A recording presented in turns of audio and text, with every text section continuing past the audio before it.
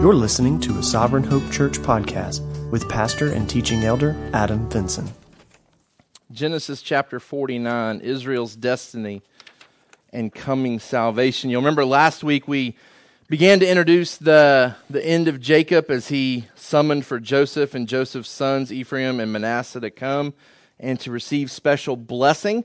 And it was at that time that Jacob was able to reflect and share some of his own life experiences. Our summary sentence from last week highlighted the fact that for believers, we have different lifetime experiences that mature us in our faith as God shepherds us and delivers us from different trials and difficulties, meaning that in our old age, we have the greatest opportunity to praise Him. That in our culture, your prime years are viewed as your younger years, whereas in Christianity, your prime years can be your latter years. That as you've come through life and you've been shepherded and guided and delivered through a lifetime of experiences, we see Jacob worshiping God at the end of his life. You say, well, where do you get this idea that his best days were his last days? Well, in the book of Hebrews, we saw last week, Hebrews chapter 11, all the things that we've talked about with Jacob that could have made its way into the hall of faith, as the author of Hebrews is relating different Old Testament figure after different Old Testament figure and talking about their claim to faith. It's Genesis chapter 48 that the author of Hebrews chooses to highlight for Jacob, right? It's not Jacob and the experience with the ladder where angels are descending and ascending from earth to heaven and he gets the promises of God. That's not what the author of Hebrews talks about. It's not him fleeing his land to escape Esau. It's not him working hard for the hand of Rachel. It's not him bringing his family back to the promised land. None of those things are highlighted in Hebrews, right? It's the fact that he blessed the sons of Joseph and acknowledged who God was in his at the end of his life, and that's what the author of Hebrews says. Hey, this is his claim to faith. This is Jacob at his best, and it's on his deathbed. And so we talked about last week just the idea that we, as we continue to move through our life, have greater and greater opportunities to praise God as He continues to shepherd us through our own difficulties. We talked about a mature faith last week being one that hopes in the future. We talked about Jacob desiring that his body not be buried in Egypt, but to be buried in Canaan. We talked about a mature faith being grounded in the past and how Jacob highlighted God's faithfulness to him and to his ancestors. We talked about a mature faith being conscious of the present, that Jacob was very aware of how God was working, even if it was against his own expectations, that Jacob was very aware that God was at work in special ways around him. Which brings us to chapter 49 today. I want to draw our attention to this chapter as we continue to see Jacob saying his goodbyes.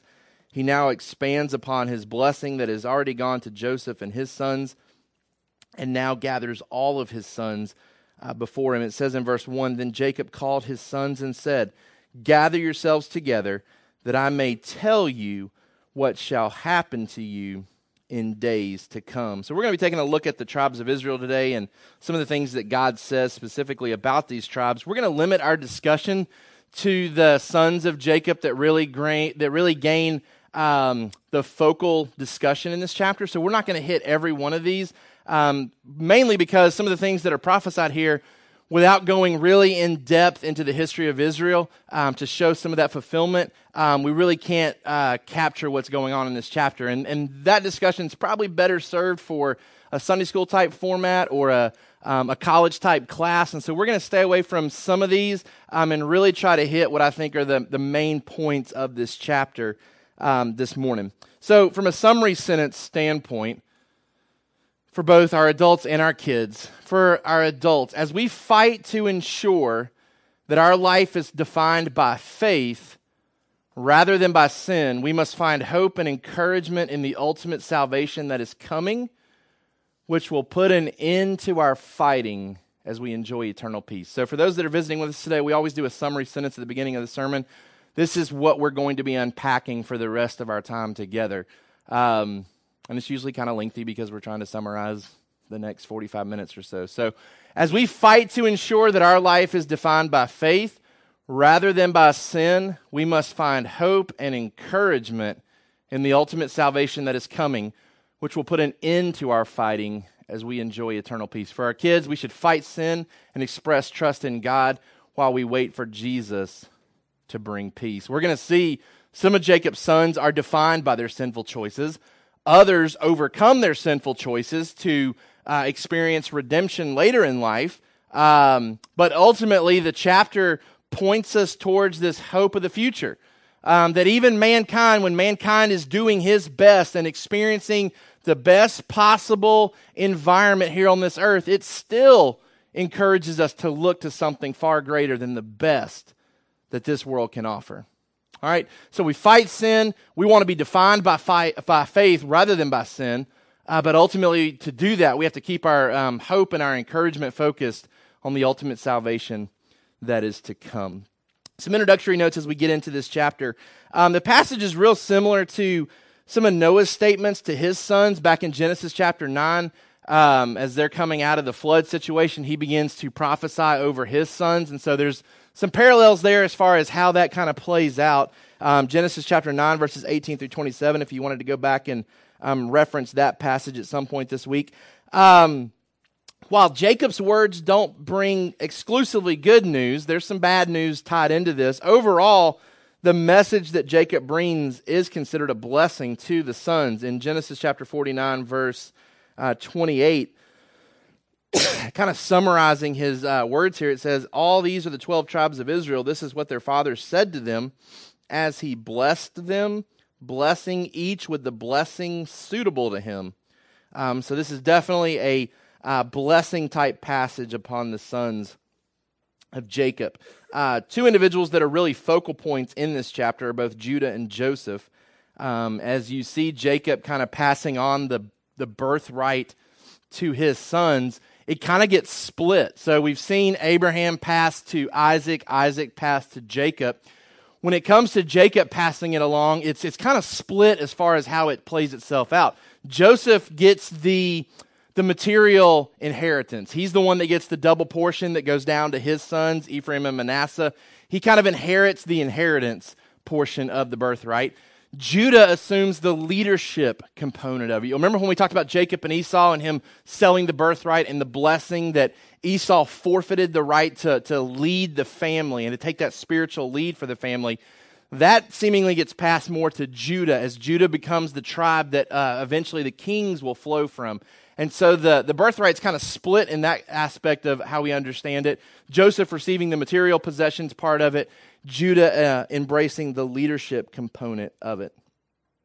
I think as we look at this passage and we see the different destinies of Jacob's children, what it does remind us is that not only does God have general promises of good that apply to all of his people in general, he has very specific individual plans for us as well. Think about that. We talk about God's promises, Romans 8:28. God promises good for his children. We can talk about the ultimate good of Jesus coming back. And so we can see general promises that apply to all believers. But I think this passage reminds us that God has very specific plans for every single person in this room. That God has promises of good that are tied to you individually in unique and special ways that are different than how he's promised me, and how those promises will play themselves out. So we see different destinies and different things that God is going to bring upon the children of Jacob. And so while God promises good, God promises blessing to his children, that plays itself out differently in different ways for different people. And we've hit on that point several different times over the past couple of months, that God's blessing can be different in the lives of different individuals. We all inherit the same spiritual blessings of Ephesians chapter 1, but God plays those out differently in the lives of his children. And that's certainly the case here with the sons of Jacob. It's helpful to remember, too, that as he's prophesying and blessing his sons, that prophecy in Scripture is given really to sustain people through barren and dismal experiences, to remind them that God has a good future planned. That's the purpose of prophecy. Prophecy helps sustain us during times of barrenness, during times of discouragement, during times of the mundane. The prophecies of the Old Testament sustained those people as they looked forward to the Messiah coming. Now in the New Testament, we have many prophecies that continue that we await fulfillment. Those too ought to sustain us during our times of barrenness, during our times of the mundane activities of life. Prophecies are meant to sustain us as we look towards their fulfillment. We definitely see tribal distinctions in this chapter with the different tribes of Israel being mentioned. This is important as we think in terms of the Christmas season and we think about Jesus coming. We know there's prophecy specifically tied to the Messiah that Jesus fulfills, and we should also understand the fact that no one else can fulfill those moving forward. Old Testament's heavy on genealogies, right? The Old Testament is heavy on the tribal distinctions. We know the Messiah is supposed to come from Judah. We know the Messiah has to be a descendant from Abraham. The Messiah has to be a descendant of David. These are prophecies about the coming Messiah. What you may not understand is that the genealogies were destroyed about the time of AD 70 when the temple fell and Jerusalem was sacked. And many of those records were forever lost. Now, we have Jesus' records contained for us in Scripture, but for someone to realistically show up on the scene and claim to be the Messiah for the Jewish people, he can't rightfully claim the things that Jesus can because those things don't exist anymore, right? And I think that's part of God's sovereignty. He says, you know what? Now that the Messiah is here, we don't need anybody else trying to pervert this. We're going to do away with these other things, giving no other person the right to claim the same position that Jesus claims. And so we see tribal distinctions here. They're setting up Jesus to be the Messiah that fulfills all the prophecies regarding these tribal distinctions. What's really, I think, awesome about this chapter too, and maybe it's specifically awesome because I deal with the opposite so often, Jacob doesn't defend or excuse his children in this chapter, right? He doesn't try to excuse their sin. He doesn't try to minimize their sin, right? He calls it out and rebukes it on his deathbed. It's not, well, I love you guys. You guys are misunderstood. He says, no, like you guys are, your blessing's different, right? Like he says, because of your choices, because of your decisions, I want to distance myself from you in some aspects. When I meet with, and this may surprise you, when I meet with parents at the middle school and we're meeting about disciplinary issues, it's not uncommon to have parents sit there and defend their child's actions and want to excuse away their child's actions. And I love Jacob here because Jacob doesn't do that, right? Jacob identifies their sin. He calls out their sin. He rebukes their sin. He doesn't try to minimize it. He doesn't try to throw a veil over it. He doesn't try to cloak it. He says, this is what it is. Some of you guys have made some poor choices and decisions, and we're going to call it out, and we're going to address it. I think that's worth mentioning. Last thing, we're not going to mention some of the individual smaller sons here as far as what's said about them, but I did want to draw attention just because of the season that we're in.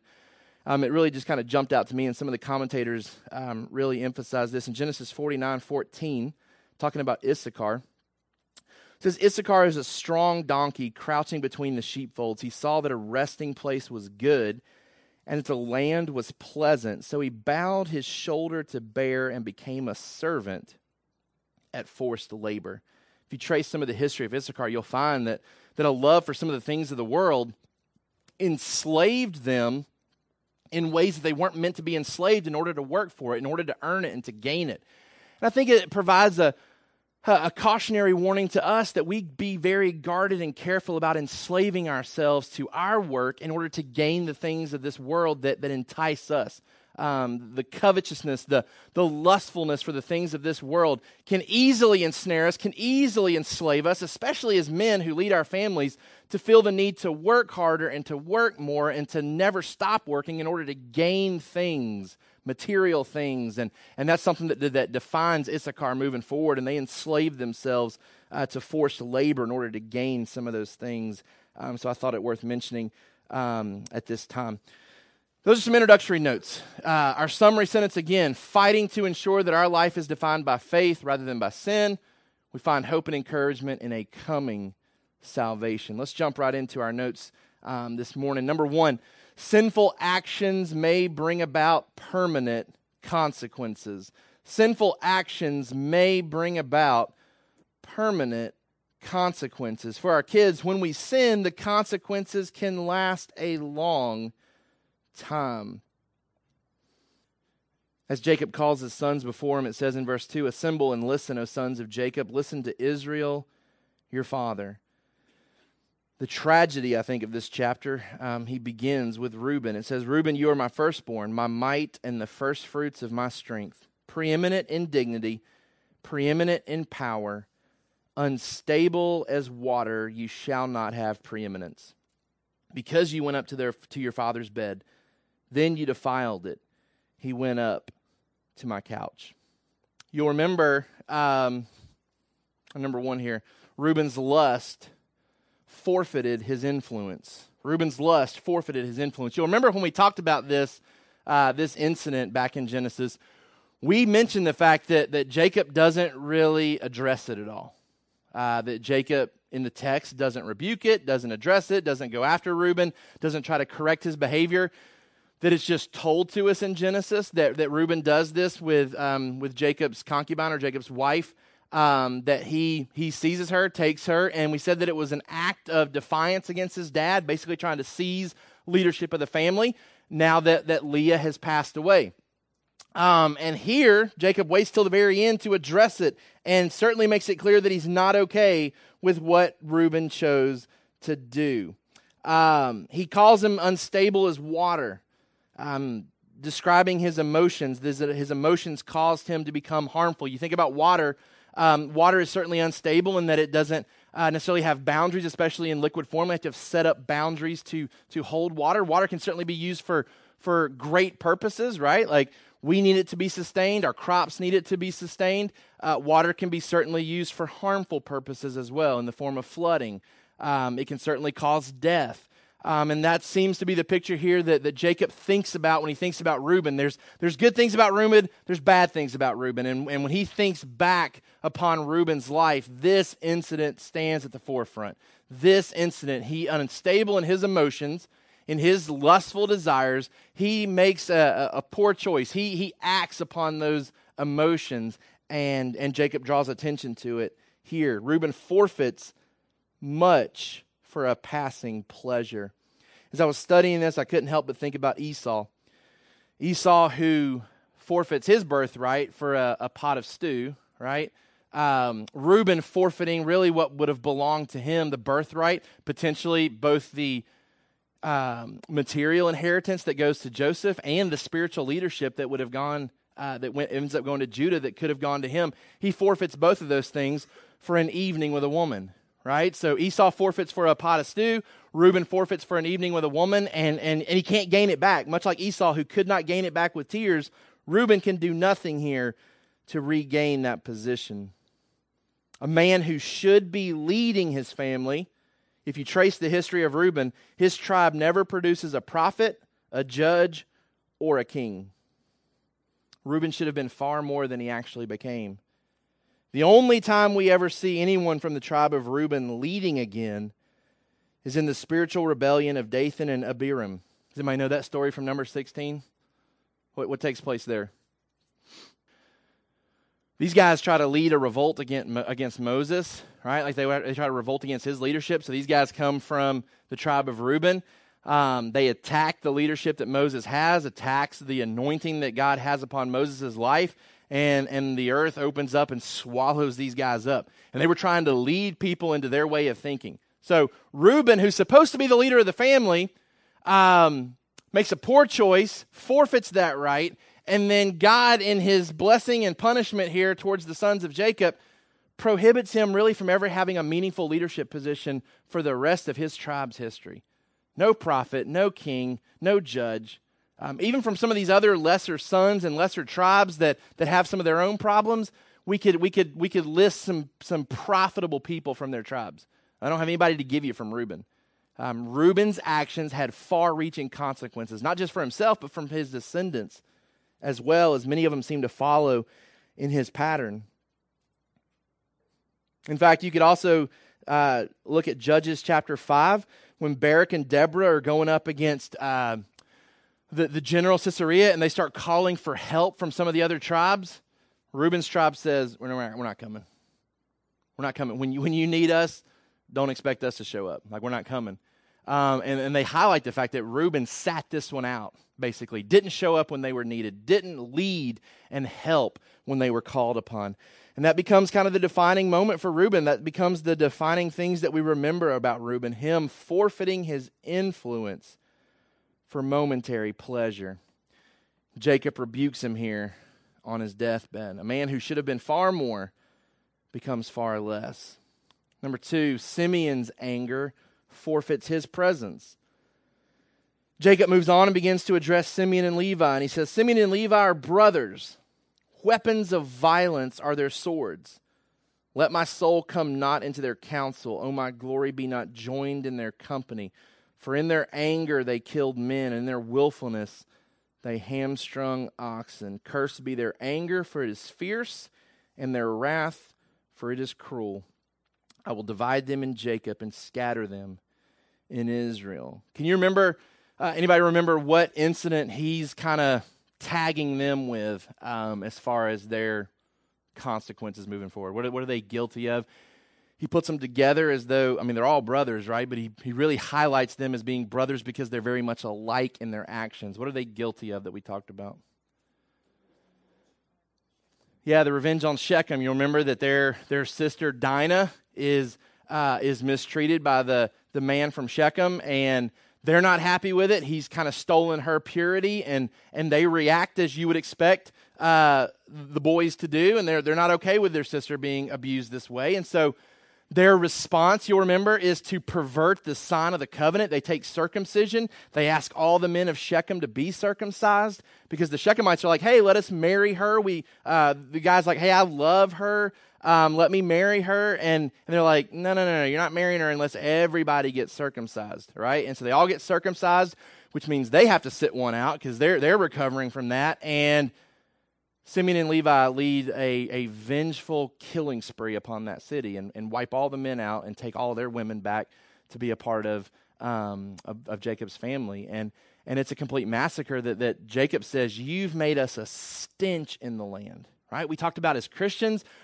we should give off a type of aura with people around us that we draw people to salvation, we draw people to Christ, right? We talked about the fact that, hey, they can't go tell anybody else to be circumcised without everybody kind of looking at them funny and saying, not a chance. Like we've heard what that means and what you do to people that get circumcised. And it was supposed to be a sign of commitment, and it becomes a fearful thing, right? And so it hurt their testimony. And Jacob's addressing that here now. Jacob's not okay with the fact that these two boys, these two sons of his, engaged in this type of activity. Simeon's rejected. His anger, his violence is rejected here. You'll note, it says in last part of verse 6, for in their anger they killed men, and in their willfulness they hamstrung oxen. It wasn't just that they were violent and vengeful, it's that they found pleasure in slaughtering the Shechemites. God says, as a result, I'm going to scatter you and I'm going to divide you.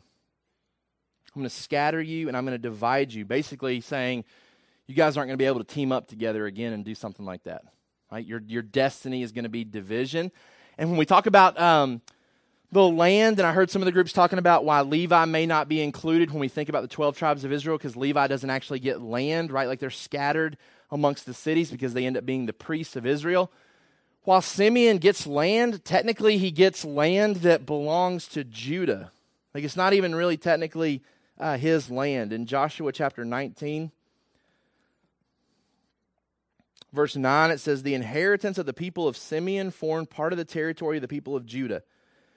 Because the portion of the people of Judah was too large for them, the people of Simeon obtained an inheritance in the midst of their inheritance. It's like, Judah's like, hey, we got way more than we can even fill up, right? Like God's been so good to us. God's given us so much land. We can't even fill it up. Why don't you guys live on the backside of our property? So Simeon gets land, but it's not even their own land. And that's part of the consequence for the choice that he made.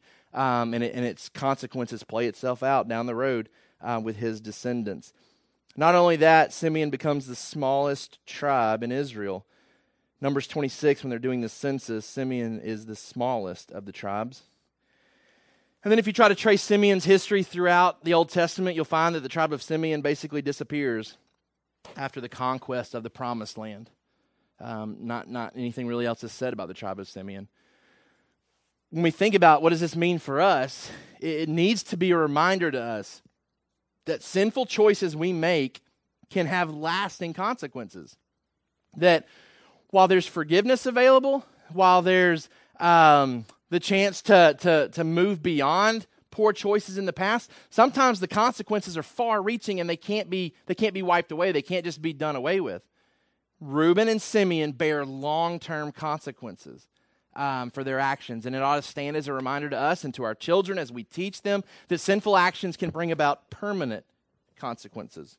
All right, number 2, faithful works can redefine a sinful past. Faithful works can redefine a sinful past. All right, so when we think about Reuben and Simeon, these are their two highlights, that Reuben took his dad's wife and Simeon reacted vengefully towards the Shechemites. That's what we think of when we think about those two individuals. But what's encouraging is that faithful works can redefine a sinful past, that God can still use those that have made poor choices and decisions and can redeem those individuals. For our kids, just because we messed up in the past, it doesn't mean we can't do the right thing the next time. Just because we've messed up in the past, it doesn't mean we can't do the right thing next time. You notice that I split Simeon and Levi, even though they're grouped together in Jacob's discussion. The reason I split them is because I think their destinies end up playing out differently, right? What do we think about when we think about Levi and his descendants? Priest, right? Like, that's certainly not a bad thing, right? They don't get their own land, but Scripture says their portion is the Lord, right? That they get to be the priests, the interceders for the nation of Israel. And you think like, well, why Levi and not Simeon? Like, why do we think more favorably about Levi than we do about Simeon? Because I think more favorable. I think about Levi, the Levites and the priests and the strong men that come from that tribe, Moses, Aaron, Eli, Ezra, John the Baptist. These are some great men. These are some great individuals that did great things to move Israel towards God.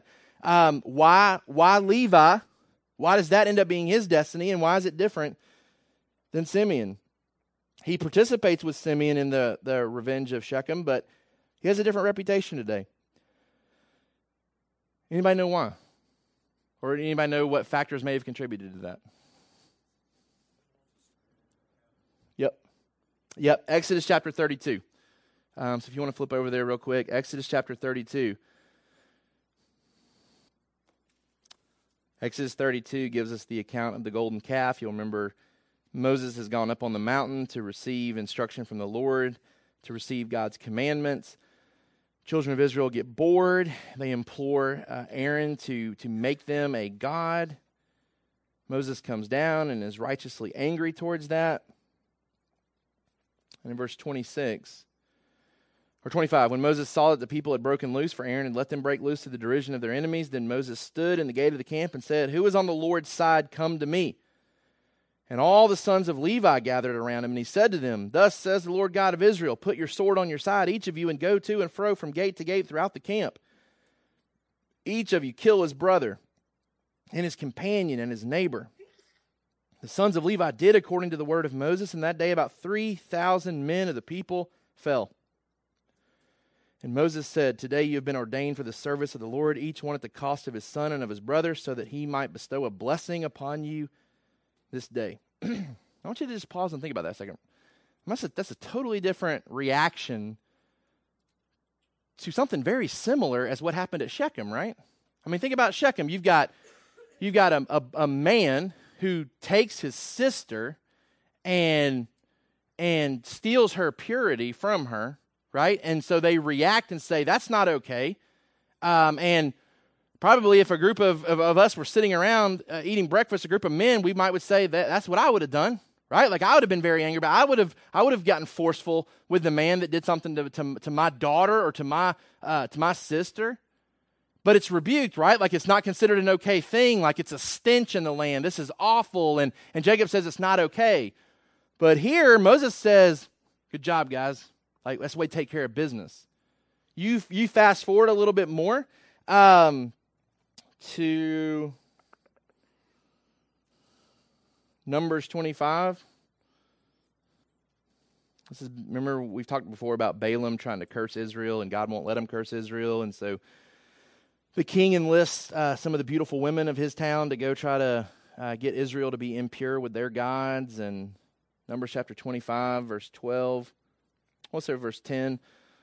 The Lord said to Moses, Phinehas, the son of Eleazar, son of Aaron, the priest, has turned back my wrath from the people of Israel, and that he was jealous with my jealousy among them, so that I did not consume the people of Israel in my jealousy. Therefore say, behold, I give to him my covenant of peace. It shall be to him and to his descendants after him the covenant of a perpetual priesthood, because he was jealous for his God and made atonement for the people of Israel. All right, so what did he do to kind of redeem the situation? If you back up to verse 6. Behold, one of the people of Israel came and brought a Midianite woman to his family in the sight of Moses and in the sight of the whole congregation of the people of Israel, while they were weeping in the entrance of the tent of meeting. When Phinehas, the son of Eleazar, son of Aaron, the priest, saw it, he rose and left the congregation, took a spear in his hand, went after the man of Israel into the chamber, and pierced both of them, the man of Israel and the woman, through her belly. Thus the plague on the people of Israel was stopped. Nevertheless, those who died by the plague were 24,000 people. What does God say? Awesome.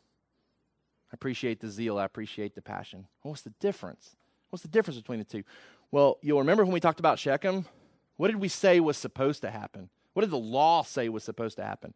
The law made provision for that type of activity. If you had someone who stole someone's purity, they had a responsibility to marry that person. They had a responsibility to marry that person, right? And that's what he came and offered to do. And the children of Israel said, nope. Now, they didn't have the law yet, right? But this is part of how God's character was revealed and how he wanted the children of Israel to function. And that was the provision that was made. That's what could have happened, and it would have resulted in no deaths for the Shechemites.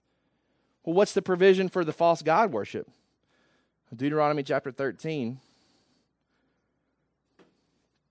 Verse 1, if a prophet or a dreamer of dreams arises among you and gives you a sign or a wonder, and the sign or wonder that he tells you comes to pass, and if he says, let us go after other gods which you have not known, and let us serve them, you shall not listen to the words of that prophet or that dreamer of dreams, for the Lord your God is testing you to know whether you love the Lord your God with all your heart and with all your soul. You shall walk after the Lord your God and fear him and keep his commandments and obey his voice, and you shall serve him and hold fast to him. But that prophet or that dreamer of dreams shall be put to death, because he has taught rebellion against the Lord your God, who brought you out of the land of Egypt and redeemed you out of the house of slavery, to make you leave the way in which the Lord your God commanded you to walk. So you shall purge the evil from your midst. Now, you don't have to understand why God functions the way that he does here, but what's clear is that he wanted one thing to happen with the Shechemites, and he's okay with this other thing happening, that it's part of his revealed will, that whoever's trying to lead children of Israel away from him, that his jealousy ought to be embraced by individuals within the camp, and they ought to seize the opportunity to purge the evil. And the Levites are honored for that. That's what makes them different from Simeon, and that's what makes it different from how they handled the Shechemite situation. Remember, it was pleasurable to go kill the Shechemites. I don't think this was pleasurable for them, right? This was out of jealousy and out of passion and zeal for God and worship towards God, and God honors that, and their righteous anger redefines them moving forward. They don't receive land, but they do receive the Lord as a portion, Deuteronomy 10:9. We talked about some of the great leaders that come out of that. Righteous anger redefined Levi, number 1. Number 2, sacrificial leadership redefined Judah. Sacrificial leadership redefined Judah. All right, let's put ourselves in Judah's shoes here, right? Like Reuben, what did he do? Well, he seized his dad's wife. Not okay. Simeon and Levi, what did they do? They killed a whole bunch of people because they were jealous over Dinah and what had happened to her. And Jacob says, not okay. Now it's Judah's turn, and Judah's got to be thinking, okay, gosh, it was my idea to sell Joseph. That's Dad can't be happy about that, right? I ended up thinking that my daughter-in-law was somebody that she wasn't, and I took her. That's not okay. Judah's got to be expecting kind of a similar response, right? But instead, what does Jacob say? It says, Judah, your brothers shall praise you. Your hand shall be on the neck of your enemies. Your father's son shall bow down before you. Judah is a lion's cub. From the prey, my son, you have gone up. He stooped down, he crouched as a lion, as a lioness who dares rouse him. The scepter shall not depart from Judah, nor the ruler's staff from between his feet, until tribute comes to him, and to him shall be the obedience of the peoples. Binding his fowl to the thine and his donkey's colt to the choice vine, he washed his garments in wine and his vesture in the blood of grapes. His eyes are darker than wine and his teeth whiter than milk. And there's no real bad news for Judah here. He probably expects a similar rebuke, but he doesn't get it. And I think the reason for that is that while he's been sinful, we've already highlighted that he's demonstrated true change in his heart. Right? Remember when Tamar's identity became known? He was very quick to confess his wrongdoing with her. Right? We've already highlighted his character when he offers himself in place of Benjamin. When Joseph's keeping his identity veiled, Judah thinks that Benjamin's life is on the line. He offers himself. It's the first example of substitution in Scripture, right? It points to a greater substitution when Christ comes, but Judah, acting like a little Christ here, says, take me instead of Benjamin. And I think that's why Jacob is able to look past previous mistakes and allow his current faith to redefine him, right? He says, Judah, you're going to be the one. You're going to be the one that kings come from. The scepter's not going to depart from your house. While he's sinful, he demonstrated true change. As a lion, he will experience leadership and victory. We see some fulfillment in that in 2 Samuel 22 and in Psalms 18, where David talks about the necks of his enemies being given to him. David, a descendant of Judah. Jacob goes on to say that the brothers, their descendants would bow to his descendants. The kings would come from him. And I think with every good king that we can look at that comes from Judah, it points obviously to a greater king. And there's this anticipation here when he's talking about this king and talking about the kings and then talking about how the scepter won't depart. And then he talks about this time period of great blessing, which leads us into our third point. Mankind at his best reminds us of greater things still to come. Mankind at his best reminds us of greater things still to come. For our kids, Jesus will do better things than any human has ever done. There's this anticipation that's building of a king that can come and do greater things than the previous king. And we see some of this prosperity here. And I think what's unfortunate about the ESV translation here, and I don't normally say anything negative about the ESV translation, but in Genesis chapter 49, verse 10, the scepter shall not depart from Judah, nor the ruler's staff from between his feet, until tribute comes to him, and to him shall be the obedience of all the peoples. If you have like the ESV app, you may be able to see the little notation there that takes you to some notes in your Bible. To read from that, it says, by a slight revocalization, a slight emendation yields until he comes to whom it belongs, or technically until Shiloh comes, or until he comes to Shiloh. If you take some of that original language rendering there, what's really being talked about in verse 10, it's attributing that there is someone to come greater than anything Judah's produced. That when we think about the great kings, they are pointing to a greater king, and there's this name, this title. It's vague, and commentators aren't really clear on what it even means. Most of the good ones kind of landed on it conveying some type of attitude of peace or environment of peace, this idea of Shiloh, okay? What I want you to see in your notes is that we wait for this Shiloh of Judah, this greater king, this one who will bring peace in ways that we've never experienced. Now, you think about the history of Israel, obviously there's some times of turmoil where they're in captivity, but you think about David and him conquering his enemies, and you think about the great prosperity of Solomon. Israel experienced some really great times with some really great kings. And what Jacob says is there's one to come That the scepter won't depart from Judah until the one who it really belongs to shows up on the scene. The conquest of Judah will find even greater expansion than any of the great kings of Judah have found up to this point. Look what it says. Says, to him shall be the obedience of the peoples. We can fast forward a little bit and better understand what that means in Numbers chapter 24, verse 17. I see him, but not now. I behold him, but not near. A star shall come out of Jacob, and a scepter shall rise out of Israel. It shall crush the forehead of Moab and break down all the sons of Sheth. Edom shall be disposed. Seir also his enemies shall be disposed. Israel is doing valiantly, and one from Jacob shall exercise dominion and destroy the survivors of the cities. Talking about this great conquest of many peoples. You go to Romans chapter 14, verse 11, though. And we start to see Jesus as the fulfillment of this. And Romans chapter 14, verse 11, Jesus, a descendant of Judah, the great king that we wait for, it says, as I live, says the Lord, every knee shall bow to me, and every tongue shall confess to God. Philippians 2 describes the same time frame, or the same thing, that all the great kings of Israel that descended from Judah, none of them had every knee bowing before them. Right? Their conquest was limited.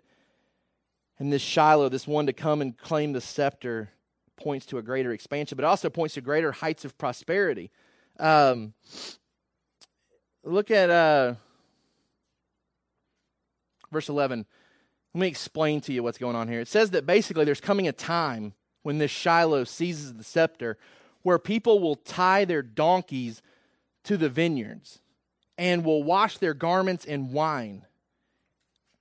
And what's being portrayed there is that wine, which was a valuable commodity, will be so common. Like the wealth and the prosperity of the time will be so common that you're not concerned about tying your donkey up to the vineyards and him eating all the good grapes.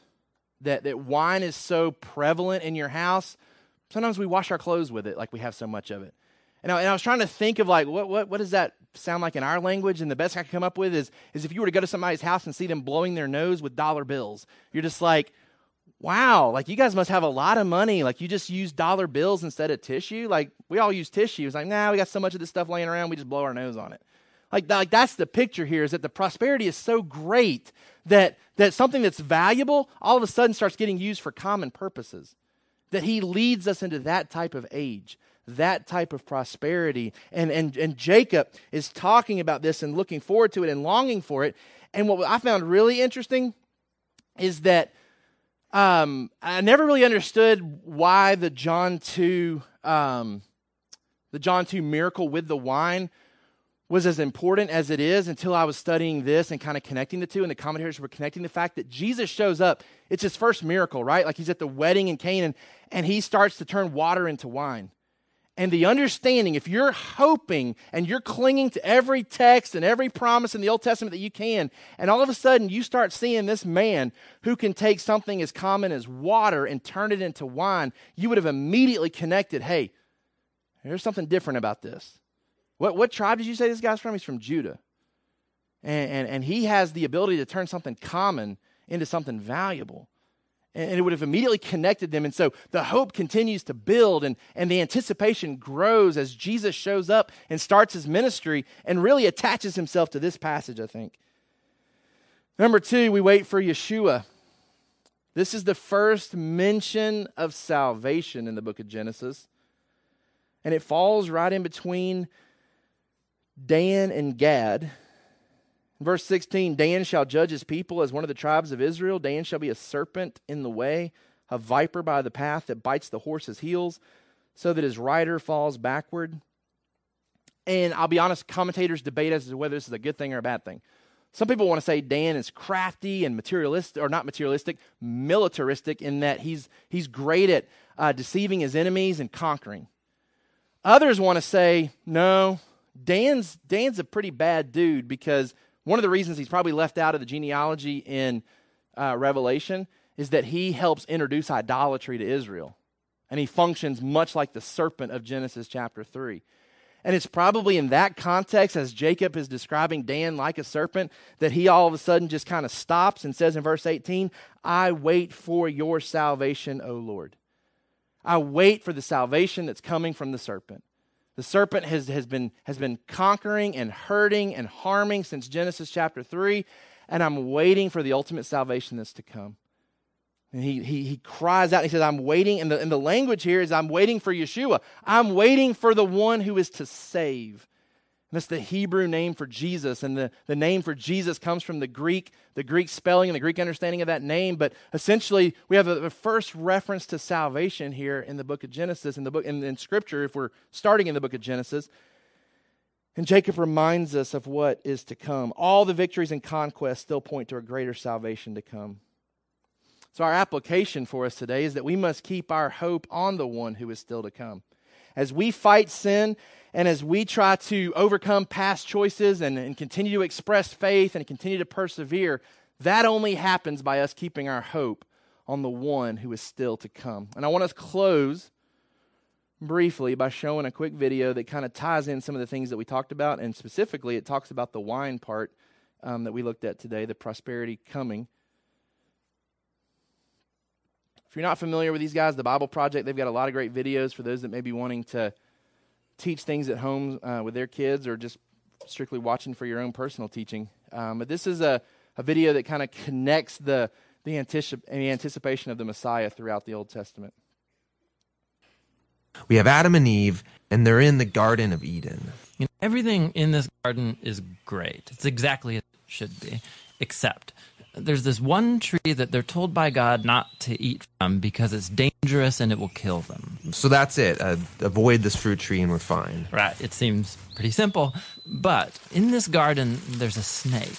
And it starts telling a different story. It says that if you eat of this tree, it's not going to kill you. In fact, it's going to make you become like God. And Adam and Eve, they believe the snake and they eat the fruit. And because of this, the goodness of the garden is tragically lost, and evil and death enters into God's good world. Now, why is there a talking snake in the garden? I mean, this thing is a problem. Yeah, it's very strange. And even more strange is the fact that the Bible doesn't say why or how this thing even got there. It just presents the snake as this creature who's in rebellion against God and that wants to get other people to doubt God's goodness and lead them on a path towards death. And so whatever this snake is, it's the source of evil that pervades our world and our lives, even still today. But there is some hope, because right here in the story, God makes this really interesting promise to Adam and Eve. That someone is going to come in the future, a son of Eve. And this guy's going to come and he's going to crush the serpent's head and destroy evil at its source. However, during this battle, the serpent is going to bite this guy's heel. So it's like a mutual destruction. Yeah, it's this very strange but beautiful promise. And it's just left hanging there until the next key moment in the story, when God singles out this guy named Abraham and says that through his family, goodness and blessing is going to be restored back to all of the nations of the world. And as we follow this family, we get to one of Abraham's great-grandsons, this guy named Judah. And he receives this promise that a king is going to come from his line and that the whole world is going to follow this king, and he's going to bring peace and harmony, and there'll be lots of food and wine and milk and vineyards, and it's going to be awesome. The first king that we meet from the line of Judah is a guy named King David, and he's a hero. Maybe he is the snake crusher. But it turns out that David is infected with the same evil as the rest of humanity. He never crushes the snake, just the opposite. However, God makes a promise to David that this king is going to eventually come from his line. But as you go on in the story, one by one, each generation of his sons, they're just total chumps. They give in to the snake, they choose evil, they go after money and sex and power and following other gods. Things get so bad that they run the nation of Israel right into the ground, and the big bad empire of Babylon just takes them out.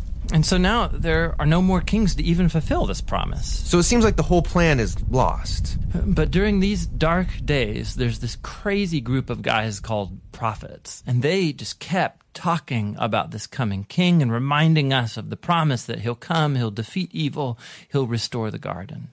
Now, one specific prophet, Isaiah, he tells us more about why this king is bitten. Isaiah says that the promised king receives this wound because of humanity's evil, and then it kills him.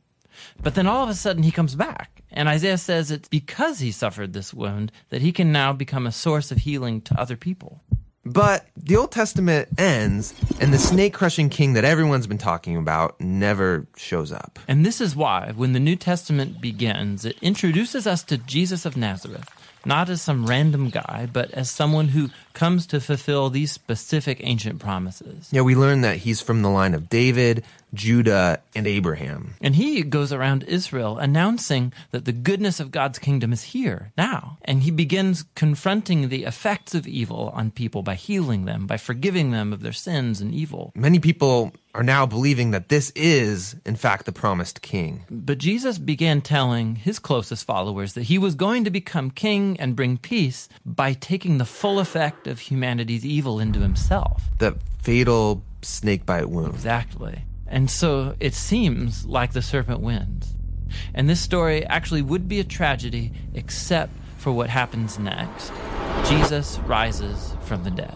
And now Jesus has the power over evil and death for himself. And so the rest of the New Testament is then making this claim that Jesus' power over evil and death has now become available to us to begin confronting the effects of evil in our lives. But even still, death and evil are a real problem in our world all around us. And so the story of the Bible ends by describing this future day when Jesus comes back and he finishes the job. He destroys the snake once and for all, and he restores the goodness of the garden here on earth. Thank you for listening to the Sovereign Hope Church podcast. We trust that you've been encouraged by the word. For more information about our church, please visit our website at www.sovhope.org. Again, that's www.sovhope.org.